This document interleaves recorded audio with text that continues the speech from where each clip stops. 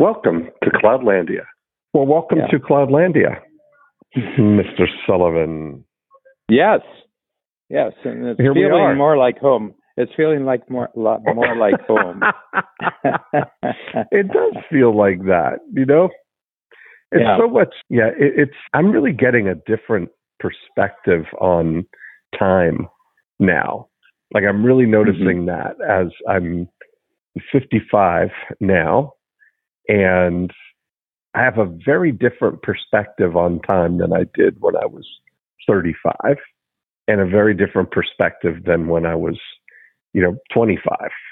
And it's a really interesting, because I remember thinking distinctly, at 25, I think, or maybe a little, I think when I first started Strategic Coach, 1997, I was 31. And I remember thinking then even that 5 years out seemed like a long amount of time, like a distant, untellable future, And you've really, you opened my eyes to this. I think that's evolved for you too, though, a 25-year vista. 25 years seems normal to think. And we've had enough, that's almost 25 years since I first found out about Strategic Coaching. Next year will be 25. But I found out about it a year before I actually joined, because I had a friend and client at the time, Alan Kearns, who was part of your program, who introduced it to me. I remember Alan. To meet him. I went to meet him at the office there, and I was so impressed with the environment. The environment was amazing, that whole lofty kind of, and of course, Liberty Village wasn't Liberty Village back then. It was out in the, an industrial kind of, right? Yeah. It looked like it was an industrial complex that had survived intact the war, but all the industry was gone. Open fields, broken glass, empty warehouses, some of the windows out. But I remember then I got a copy of your How the Best Get Better was the thing. What year did you write? What year was How the Best Get Better? I think it was, probably about a year before you're talking about. So I think it was probably around 96, around 1996. Okay. So, because it was that came out. We were that's when we were sort of creating cassette packages. Where we'd have a small book and we'd have probably three cassettes with it. Yes. So that's what I got. So I remember that, and that was like my introduction to Strategic Coaching. I listened to that and read that again and again. I got one and gave to Jerry Ballinger and introduced that to Jerry and to Terry Hunnefeld and that's how that's where Joe Polish got. Joe came in 97. Joe came in 97. That was when Joe came in. We've got, it's kind of funny. I have three in the free zone, yourself, Joe, and Steve Crine came in 97. So I know these dates. Yeah. Isn't that something? But there's an example of you had, just to think about the impact of a knowledge product that you were using at the time. That was a little book with a big concept. And gave me a lot better. Well, it falls nicely into your structure of VCR. I had a vision. I gave a vision of high achievers. What you could do, and then you have capability, and then reach. And and that was interesting. I did a free zone Friday, a 2-hour free zone. And I've introduced a major new tool for the free zone called Free Zone Ground Rules. And I have 8 ground rules, and it's a discussion piece. And it was funny because Steve Krein was there, and Steve is usually in any discussion is first off the mark. You know, you present any, Steve will have a very good question about it. And so the first ground rule is that what holds a collaboration together is that both sides want to be a hero to the same end user. Okay, that you're already independently of each other are creating value for an end user, and when you compare notes, you realize that it's the same end user. Okay, and right away, Steve said, "Yeah, well," he said, "I know, you know, one of your collaborations is with Peter Diamandis with A360, and who do you see the end user there?" And I said, "Well, you know, high-achieving entrepreneurs who will benefit from understanding what technological breakthroughs can do for them in their future." Yeah, and I said, "I'm kind of a knowledgeable civilian, but I can't hold myself out as an expert because I don't know who the players are. I don't really know, you know, the actual, you know, what the decisive difference is about any technology and where it's going and everything, but Peter Diamandis does." So what I decided was that if I give Peter an audience, he'll create nonstop content, and he gets all the ownership of this and he gets all the money of this, but I get his capability for 25 years. And that was the deal, you know, and we're into our 10th year now. We're in our 10th year with it. And I know he's happy with the collaboration, and I'm very happy with the collaboration. So Steve was saying, "Well, you know, can I ask you a question about this?" He said, it has to do with Strategic Coach, actually. And my question is, who's your end user now that you want to be a hero to? And he said, because as I understand it, new entrepreneurs can't come in the program and have you as a coach. There was a period during the last 10 years when they could do that, but they can't do that anymore. And I said, I'm not the best coach for the basics of the program, you know, because, you know, that was something I was doing 30 years ago. That was something, you know, 25 years ago. And now I'm working at the new concepts that work for the entrepreneurs who are at the most advanced stages, which are yourself. And therefore, the end user for me is someone who will come into the program at a lower level, but within a matter of years, they'll be in the free zone. So that's my end user. And then I'm looking for outside collaborations that would also support my free zone clients. Yeah. And that's amazing. And it was a great conversation. I mean, it went on, and we have 8 ground rules, and in the course of 2 hours, we got through 2 of them. Wow. Is there a free zone this week coming up? There's Thursday. Thursday is the free zone. Yeah.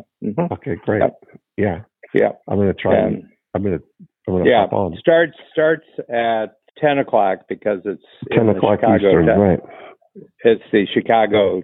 You know, it's the one in October is at 9 o'clock Eastern. The one on Thursday is in the 10 o'clock time zone. That's the only thing you got to be absolutely certain about to utilize Zoom properly, to know which time zone an event is taking place in. Right. That's true. Yeah. Well, I'm looking forward to that. But that's interesting. So this whole idea of the ground rules, is that something we can talk about here, or what would be? No, well, what applies? I mean, I don't remember them all because they're brand new. It's a brand new tool. I created it on Thursday. And tested it out on Friday, which is lots of time. I mean, 24 hours to get ready for something that's as you know, is lots of time. It's almost a luxury of time that you would be finished within 24 hours. What am I going to do with all this time? Yeah. I'm kind of remiss. I should actually have it memorized by now. Yeah. But one of them, and number two is interesting, that as you're developing independently, so for example, Dean Jackson operating independently, Dan Sullivan operating independently, could these two individuals who are essentially creating, thinking concepts for entrepreneurs, successful, high-achieving entrepreneurs, wouldn't they be competitors? And I said, no, what you're doing is completely independent, and it'll grow and grow and grow. And what I'm doing is independent, and it'll grow and grow and grow. And if we never collaborated, so let's say over the next 10 years, we didn't collaborate at all, we wouldn't be competing either. We wouldn't really be competing because you've got your universe and I've got my universe. But if we did collaborate and each of us knew how to make money our own way, it would be super creative. I think it would be super creative because we're not putting our money on the table. We're not putting our ownership on the table. We're just putting our capability on the table. Yeah, I look at that. Like when you're saying this idea, a lot of the things that I do have, I would say, a bigger impact on the entrepreneurs that are, once they figure out what it is that who they want to be a hero to and what they want to do, is creating the algorithm that helps them 10x to get to the point where they are now free to think about free zone collaborations. That's really where I have the biggest impact, I think, for entrepreneurs, is figuring out how to create the engine that drives them, getting to the point of growing their business to where they can have a self-managing, self-growing company based on the scale ready algorithm. And that's where everything that the 10 times sort of version of Strategic Coach is really, I think that's where it meshes the most. Yeah. Is that your observation? Yeah, I mean, well, the model, the VCR example that in our last podcast, the Macy's that's suited for the free zone. Toys R Us. I said, that's just a no-brainer, because never in their history did Macy's and Toys R Us ever compete. But in fact, they have the same end user in the sense that there's a lot of what Macy's does, which is great for families, and Toys R Us are really great for children who are in families, and I said, it's just a no-brainer. Unless they really, have a goal of screwing it up, there shouldn't be any screwing up of this model, because neither is asking the other to do anything except what they're really good at. And I think that's that. And there's thousands of opportunities for two capabilities to get together, where all each of them is required to do is just do what you're doing anyway. Yeah, especially if there's excess capacity. That's really that's the big thing. Or they're lacking they're lacking something. That there's something that for them to supply for themselves what they're lacking is a long drag. It's a long, expensive drag. Yeah. And as long as they're not worried, about money, as long as they're not worried about money, then they can acquire a capability almost for nothing. Okay. Yeah. Because in fact, Macy's had spare capability, which was space. Mm-hmm. Space and location. Macy's had spare capability. 400. They have 400 spaces everywhere in the U.S. And Toys R Us had spare capacity that families and children will buy any toy already available and newly created if they're just given a place to actually see them, actually play with them. Look at the things. Even if you took the top 20% of the toys that would be in a standalone Toys R Us, the top 20% are going to account for 80% of the sales, and you put it into, the 20% of the space. Macy's giving up 20%, their bottom 20% of the space. That's not selling, per square foot what it could. Consolidating there, they could certainly get by with 80% of the space that they have in the store. Yeah. Right now, it's just Toys R Us are giving up the top 80% of their cost of space. Yeah, and but the other thing is that they're acquiring traffic that Macy's will have anyway. It's Macy's traffic, and they don't have to pay for the traffic that comes into the store. Right. And then they say, "Oh, Toys R Us there too, so let's bring the kids too." Sort of. We've got birthdays coming up, we've got Christmas coming up, we've got all sorts of things. So while we're at Macy's, why don't we take the kids with us?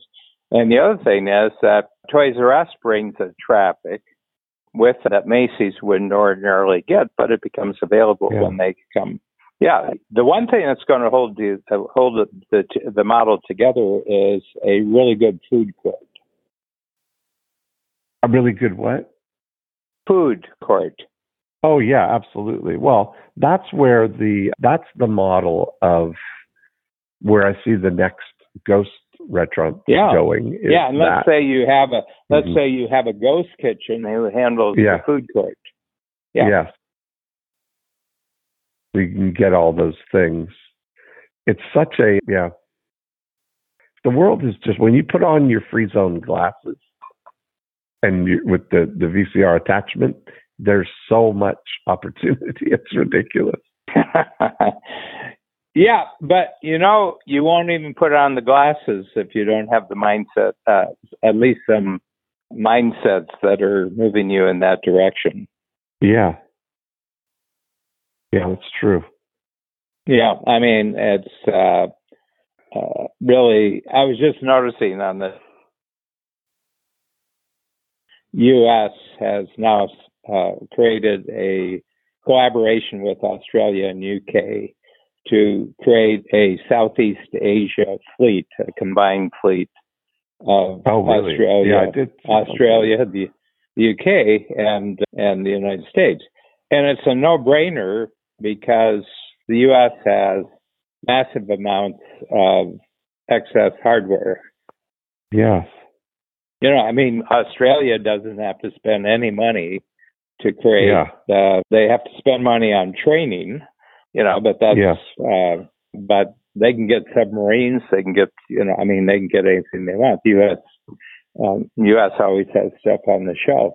And the UK, is, the UK was the global power before the United States, especially the global fleet power. They had the greatest fleet in the world for about 200 years before the U.S.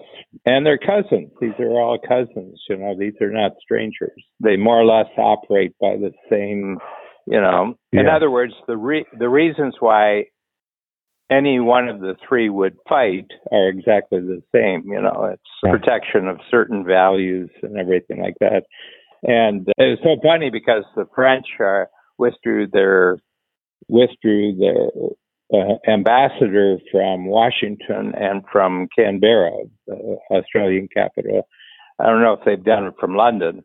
They're just outraged that they've been excluded. The sales of these weapons, because they make these weapons too, And apparently Australia had a contract with France for nuclear submarines, and they canceled it, and now they're up in the air about it. But but what are the French doing with Southeast Asia anyway?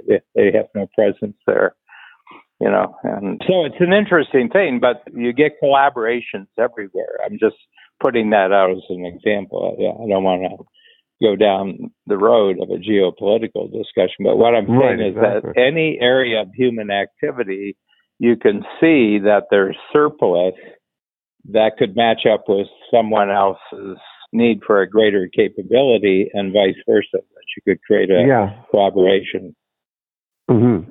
And thinking long term, like those, like I brought up that conversation about the vista, like being able to see long term differently at 55, because I remember when I started I was 31, and it was a 5-year vision I didn't even know what was going to be, certain in 5 years in my own life. And I wonder now, do you remember when the vista kind of changed for you? Like, 'cause I imagine now, even at 77, you've got a even wider scope, because you certainly now you have a perfect recollection of 50 years going back to being an adult still, and knowing that, I imagine that's still just like yesterday too. Yeah, so. Well, at 50, I was a copywriter in a big advertising agency. So that was 71. And but by 74, I had gone out on my own. So 74 is really so I'm 47 years. And I went out and I started coaching one-on-one in 74. So that's really the start. You're about 30 years old. Yeah, it was exactly 30. And exactly 30. And it was tough. I mean, I had sort of a thought, I had sort of an idea, but what I didn't have is a marketplace that was feeling an urgent need for what I was creating. And so it was a very tough first 10 years. And it's kind of the proof of your, it's kind of like your vision for yourself before you have capability requires a lot of courage. Mm-hmm. Yeah. And I went bankrupt twice. I went through a divorce, but I was one is I had worked, I was an employee at the ad agency, and I had been an employee at the FBI when I was 18, 19, and 20. And, I was kind of an employee in the Army, if you want to call that. I think that's in another category. And then, years at college and everything else. And I knew one thing, that I wasn't quite sure of my entrepreneurial career, but I was absolutely certain I did not have an employment career. Mm-hmm. In other words, I was very clear what I would never do again. I know this isn't right. Yeah. Yeah, I was very clear what I would never do again. I wasn't clear how I would enjoy that. Oh, boy.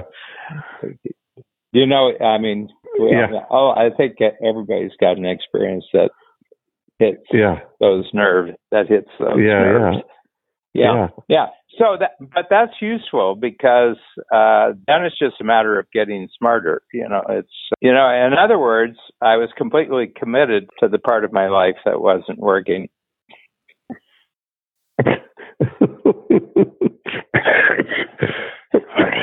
Oh, that's so funny. And I was totally rejecting the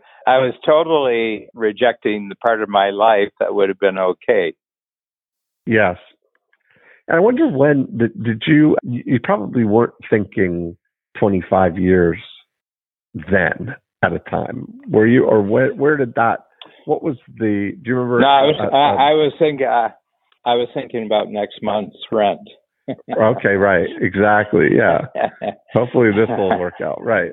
And I've got skills. I'm a writer, and I've got good artistic skills. So, I could do cash flow projects. I was okay with, kind of doing other people's work in order to meet cash flow until I could get a solid foundation, a solid independent foundation under my feet. But it took 10 years. It took 10 years before that happened. And the crucial thing was meeting Babs in 82. And then we really put our heads together around 84 because she had her own entrepreneurial company. She was a very top of the line massage therapist and nutritionist from around 78 to 84. And she was, but there's no growth in that business, that if you look ahead 10 years, it's really no different from what you're doing right now. Right. And she got very excited about my strategy circle ideas, which was the first tool. It's actually the first thinking tool I ever created. And one afternoon, I just said, I'll take you through it. I said, well, let's just look at your business, and I'll just take you through the strategy circle. What's your vision? What are the obstacles? What's the transformation that's needed? And what action you have to take? And it was about 2 or 3 hours. And we got finished, and I had it all drawn out on a big, pad, big art pad. I was working with, markers and, hand printing stuff and everything else. And so when we got finished, she said, this is going to be really big. And I said, your business is going to be really big. No, I said, not my business isn't going to be big at all. But what you're doing with this thinking process is going to be really big.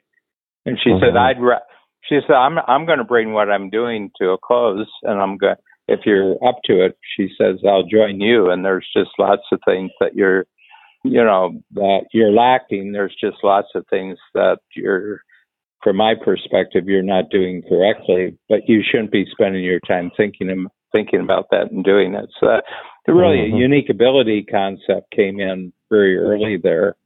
And my lifestyle, my daily way of taking care of myself or not taking care of myself could use some improvement. And Babs has a good handle on that. So that's when it really started, and then right off the bat, it started clicking, people who I talked about 3 years before, all of a sudden around 84 started phoning and said, that thinking process you have, we've been thinking about it, could you come in and work with us? So from 84 onwards, it really got traction and positive cash flow, and it was really good. And so that partnership would be one of the breakthroughs.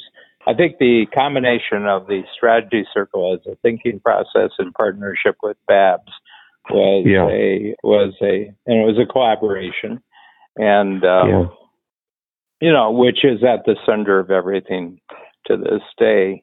And then the big thing was having 6 years, basically 5 years of experience out in the marketplace with one-on-one coaching, which enabled us to see how we could do it with workshop coaching. And workshop coaching and that's 89, November of 89. Yeah. Wow. And then other coaches, that becomes another huge breakthrough, and then really zeroing in on the kind of entrepreneur which we're really into today. It's not every entrepreneur, it's a particular type of entrepreneur. Yes. Do you remember anything that was the eye-opener to the 25-year framework for you? Because when you're the introducer of that to me, and I remember it being a profound shift for me that I could only appreciate. I can tell you, and it wasn't, you were already in the program before it happened. Yeah. And it had to do with a personal project that I had started in 1978. And it was, that I felt that the reason why things weren't working, that would be in business and also be a failed marriage, was I wasn't really telling myself what I wanted. I was kind of basing everything on what I needed. And I said, yeah, but that's not really going to get you. And I said, that's what got you to your present state of failure, is that you were only focusing on what you needed or thought you needed, or being told by other people what you needed, but you're not really telling yourself what you really want. So I started journaling in 1978, the end of 1978, New Year's Eve. And I said, first of all, nobody in the world cares whether Dan Sullivan's successful or not. So, and right now I look like a failure. And I'm not noticing that this is a crisis in anyone else's life, that Dan Sullivan is a failure. So I'm kind of free to do anything I want to do. And for the next 25 years, I'm going to keep a daily journal. And in that journal, I have to write at least one sentence. That's the requirement per day, where you say, I want such and such. And so it could be a sentence, it could be a paragraph, it could be a whole page, but it's I want, but I can't say the word because. I just want what I want. I just want. I want it. Why do you want it? I want it. I want it because I want it. It took me about, I would say probably took me about 10 years to really stop justifying wanted it and just accept that I wanted it.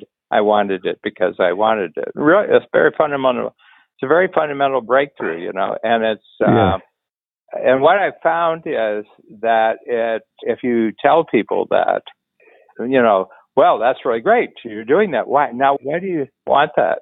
And I said, I just want it because I want it. And they said, no, it's in service of, no, it's not in service of anything. I just want it because I want it. And they said, well, that's kind of selfish. That's very self-centered. And I said, maybe not. And I said, but why do you care? Right. That's a little selfish. What are you up to? What are you up to? Yeah. What do you want? What do you want? Yeah. And I found that none of them could say, I want something, unless they added the justification, at the end. Yeah. Well, the reason why I want to be successful is so I can devote myself to world peace. And I said, the first part of it is true. The second part is fiction. That's interesting. Yeah. You're creating a story to tell the person, well, I'm not doing all this work for myself. I'm doing this for the sake of humanity. And I said, you got to get to the point where you're just doing it because you want it. No, and I'm just talking to myself there. I'm not saying that other people have to operate this way, but I had a problem. I had to solve it, and it was because I wasn't really telling myself what I wanted just because I wanted it, And so when I met you, 97, I had been at this for 19 years. And I think I was already thinking, so I don't know the 25-year. And I said, this 25-year thing is really great. You can really transform your life in 25 years. I mean, you can go through a complete personal, individual, organizational transformation. Well, it's a whole other life. You can give yourself 25 years. And I said, and every quarter, and then you break it down into 100 quarters. And I said, so you got this 25-year thing, but actually you get 100 quarters because 90% of your thinking and your effort can just be about the next 90 days. Sum up your progress, and then you get another 25 days. You get another. At the end of every quarter, check in with your 25-year vision. Come back, set out another 90. So you get 100 cracks to transform your 25 years, and there was something satisfying about that. I mean, that's what's fascinating. Right. But I want to have something to say about that. But when you were talking about wanting what you want, always with the reason, somebody just showed me a video today at the coffee shop about there was something about fish love was the things. It was a rabbi who was saying that about somebody who's grilling some fish, and they said that why are you grilling the fish? And this guy said, well, I just love fish. And the rabbi said, so you love fish, so you take a rod and you pull the fish out of its environment and you kill it and cook it so you can eat it. And that's you loving the fish. And he said the reality is that you love yourself and you will kill the fish to get what you want, which is the fish. And that's what we call it. You love. And when we translate that so often in our relationships, we do that same thing. What we're calling love is we love ourselves, and we're doing something to justify it or whatever, calling it the wrong thing, which is really interesting. Yeah. But even the person who says that they're frying the fish because they love fish is miles ahead of the person saying, well, I'm preparing it now because we're inviting some people over and these people are very important to us. And, fish sort of seems the thing that and I said, it could have been hot dogs. It could have been, and I said, you don't have to add the fiction to it. I mean, if you're, at least tell yourself the truth, I mean, if you need fiction for your relationships, go ahead and make up a story. But at least for yourself, don't make up a story. You're doing it because you want it, Yeah. Yeah. Isn't that funny? I'm doing something that the reason I say about 25 years as a framework is I've been experimenting with a little Twilight series in my mind here, that what I'm doing is each night as I go to bed, or, when you're kind of thinking your way to sleep or your mind is still kind of going, I've been playing a series in my mind. I've been looking back. I've been revisiting one year starting in 1976, going back that love from when I was 10 kind of thing, going forward and revisiting as much as I can remember about that year. And then the next night I'll think about 1977 and 1988. And I've been doing that now. I'm up to 1990 now. I've been doing it for about 12 days. And it's a really interesting thing. Oh, it's great. How much, like, when you sit and think about a thing, I think about how many lives I've lived in my 55 years here, Well, the other thing is the memories are there, but they're not accessible. But they're not accessible unless you have a reason for bringing them forward. Right. You've just given yourself a reason for bringing forward a year's worth of experience, and not the year before or the year after, but just that year. Yes. Yeah. That's what And the memories are there because they're connected to each other. Right. And the other thing is you're making them up fresh anyway, and you're bringing to the surface and taking a look at things which happened 30 years ago or 25 years ago. Yeah. But you're bringing them forward, only those that are really useful to you now and useful into the future. Right. Yeah. And so my intention is to go this series all the way forward to today and then imagine it out into the future, to imagine what are the, next year and the year after, like what can I imagine or see 10 years from now? Like what's really going to change, what's great about this is let's just say when you've completed 25 years on this. Yeah. And here's what I can guarantee will happen. You'll have some real zingers for every year. Like there'll be a zinger. There'll be a decision, an action, or an outcome every year. And then you'll say, and each of these years has a fundamental lesson that without realizing it until I did this exercise, that is actually a foundation of how I'm looking at my future, And I have to tell you, you get 1 million people who'd want to know about this, but only because we're living in Cloudlandia. Yeah. That's true. Yeah. Otherwise, you're just boring the shit out of your neighbors in celebration. Right. That's so funny. If you're asking them to listen, you better be giving them free food, Dean. Yeah, right. No, you're the only one I've told about this. I mean, that's because I know you can appreciate it. But so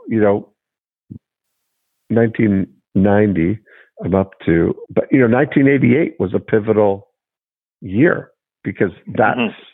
I mean, I remember so clearly being on Lars Ekdal's boat with my doubles partner, Johan, and having a philosophical conversation about the, shrinking runway of a tennis player and how, Lars went through that same thing. And the words that he came to for him were, I wonder what the 180th ranked businessman in the world is making right now.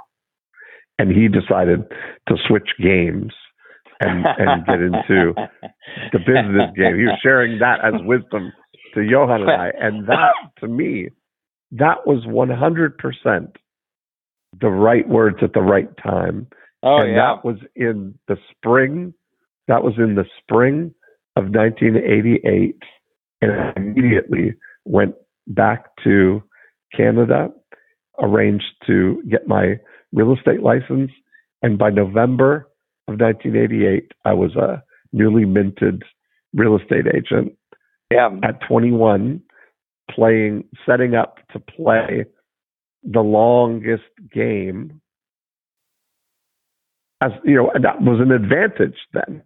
I was able to I thought about myself because our contemporaries at the time, some of the tournaments I was playing in, we were playing, and Andre Agassi was just coming out, making his kind of debut. This kid with blue hair and crushing it. That was in the mid 80s. And so all these kids, so I looked at it that at 21, starting in business, I dropped out of college and got going, and that would have given, a 2-year, it felt like I was a 2-year head start on being a business prodigy with a long runway. That was my first introduction to thinking, kind of on the big picture, that I can go as fast as I can. And my youth or my age is an advantage, not a disadvantage, because it's only going to get more and more valuable. So that was a fun revisit for my 1988. Yeah, I mean, it's really interesting. Athletes are a good example of it, and child stars or teenage stars in the entertainment business are a good example of it. And that is, they're successful before they appreciate their success. And that happens with athletes too, that they have this high point, and that, I mean, if they're really good, they're certainly nationally known, or they're in some sports, they're known throughout the world. And it can happen, like you're 25 years old and you're world famous and you've been at the top.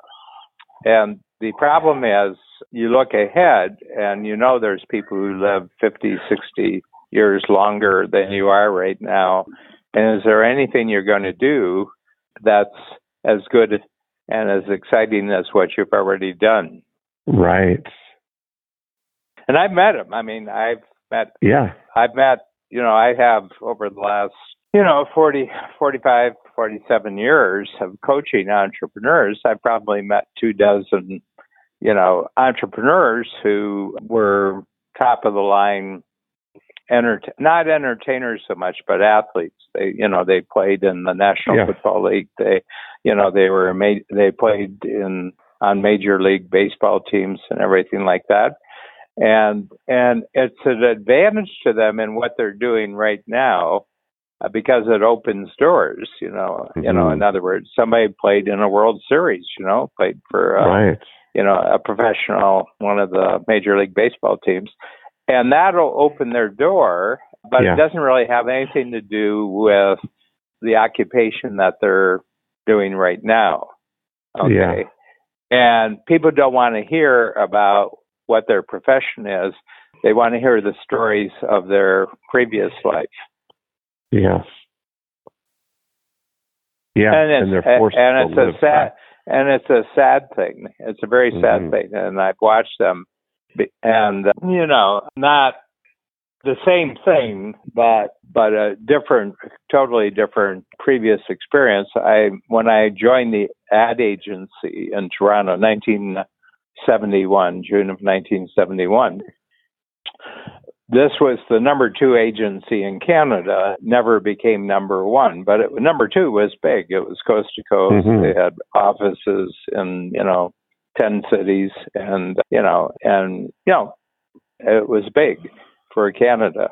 And so you have your copywriters, you have your artists, you have your all the different skills that are required to be a successful corporation. But there was one guy here, and he was the traffic manager for all the production of the work. And so, in other words, he had an overview of all the different projects and what the deadlines were. And his job was just to keep everybody on schedule so that the projects could be finished. And he was a Brit. He had emigrated from the UK. 70s, maybe he did it in the 50s. I don't know what his history was. But when you walked into his office, all his pictures were of young men with Spitfires, because when he was 18, 19 years old, he had been one of the few, the Winston Churchill's, the few who saved Britain from the Germans, the Spitfire and Hurricane pilots. And he was one of them. And you saw pictures of him. It was hard to see him because he had put on about, he wasn't the lean, muscular warrior that he had been at 18 or 19. And the other thing is, he said, you see this? He says, there's 10 of us here. He says 5 of them were dead within 6 months after the picture was taken. And he was telling all these stories. And I just got the sense, I could sense his sadness, and it was kind of sad that nothing in this man's life was ever going to match the importance and the meaning of what had already happened to him by the time he was 20 years old. Right. Yeah, that's wild, right? Yeah. It's kind of like thinking about those being like a one-hit wonder. Music. I was watching YouTube last night. One hit wonder. Yeah. I Will Survive. I Will Survive. Okay. Gloria Gaynor. Is that it was number 1. She was number 1. I Will Survive. Went right to the top of the hit charts. And I mean, if you're going to have if you're a one-hit wonder. Make sure it's Make sure it's not the number 10 hit. Make sure it's the number 1 number hit. 1. Yeah. Because 35 years later, they're bringing on Gloria Gaynor, and she's singing "I Will Survive," and the whole audience goes crazy. And my Kathy Davis, Kathy, who's my great internal partner on producing workshop materials, she's got it as her cell phone answer. That somebody calls her It's Gloria Gaynor. I just saw the thing. What made me think of that was it's Rick Springfield's birthday was recently. He's 72 years old. 72 years old, and his Jesse's Girl song. You think about he had a string of 3 or 4 hits in that 4-year period there from 1980 to 1984. But the YouTube thing was showing him at 72 out playing Jesse's Girl. He's lived his whole life just dining out on Jesse's Girl. Have you heard that in that saying in the South, dining out? Like if you got good stories, you could dine out. I mean, people would want to take you out for dinner so you've been dining out on his Jesse's Girl. Well, I mean, fame has its own value. I mean, that's and I think there's a skill that goes along with it. Not everybody has the skill of being able to be famous. Yes. But my feeling is that most of the people who have it don't know what it is. Right. Yeah, that was, the best thing ever, though. There's actually a show on VH1 called One Hit Wonders, and it's kind of like a Where Are They Now? And it was I don't know who it was, because I wish I could credit them with saying it, but they asked them, how does it feel like having just had the one hit, like implying that he must feel like a letdown, that you didn't really go on to big success. And they totally reframed it and said, listen, in the big picture of music success, one hit wonder is pretty high up there. And we've been able to, all we ever wanted to do was not have jobs and play music. And I've been able to do that my whole life because of that one hit. So I'm pretty happy about it. I don't think about it as a success. Everybody knows their name. You know something? You started this podcast, though, talking about your different relationship with time now in the 1990s. And my sense is that you can strive for the one-hit wonder, or you can say, I'm going to use the next 25 years with 100 quarters just to transform my life into everything I wanted. And that doesn't have anything whatsoever to do with having a number one hit. Yeah. That's true. I mean, I find one-hit wonders a bit like hoping that the lottery winner today is your number. It's hoping that you have enormous luck today. And I said, if you have to, I think, luck is luck, and I'm not knocking it. I don't want to have bad luck. But, right. It's not not the main thing I'm trying to master in life is luck. I'm trying to master real uniquely valuable skill that other people will pay for.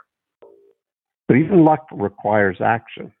And that's the interesting thing about it, right? It's that you're putting yourself in a situation where luck is going to pay off. Luck can only pay off if you...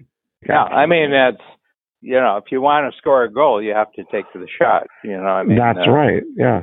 I mean, the great Canadian philosopher Wayne Gretzky said that he missed all the shots that he didn't take. Yeah.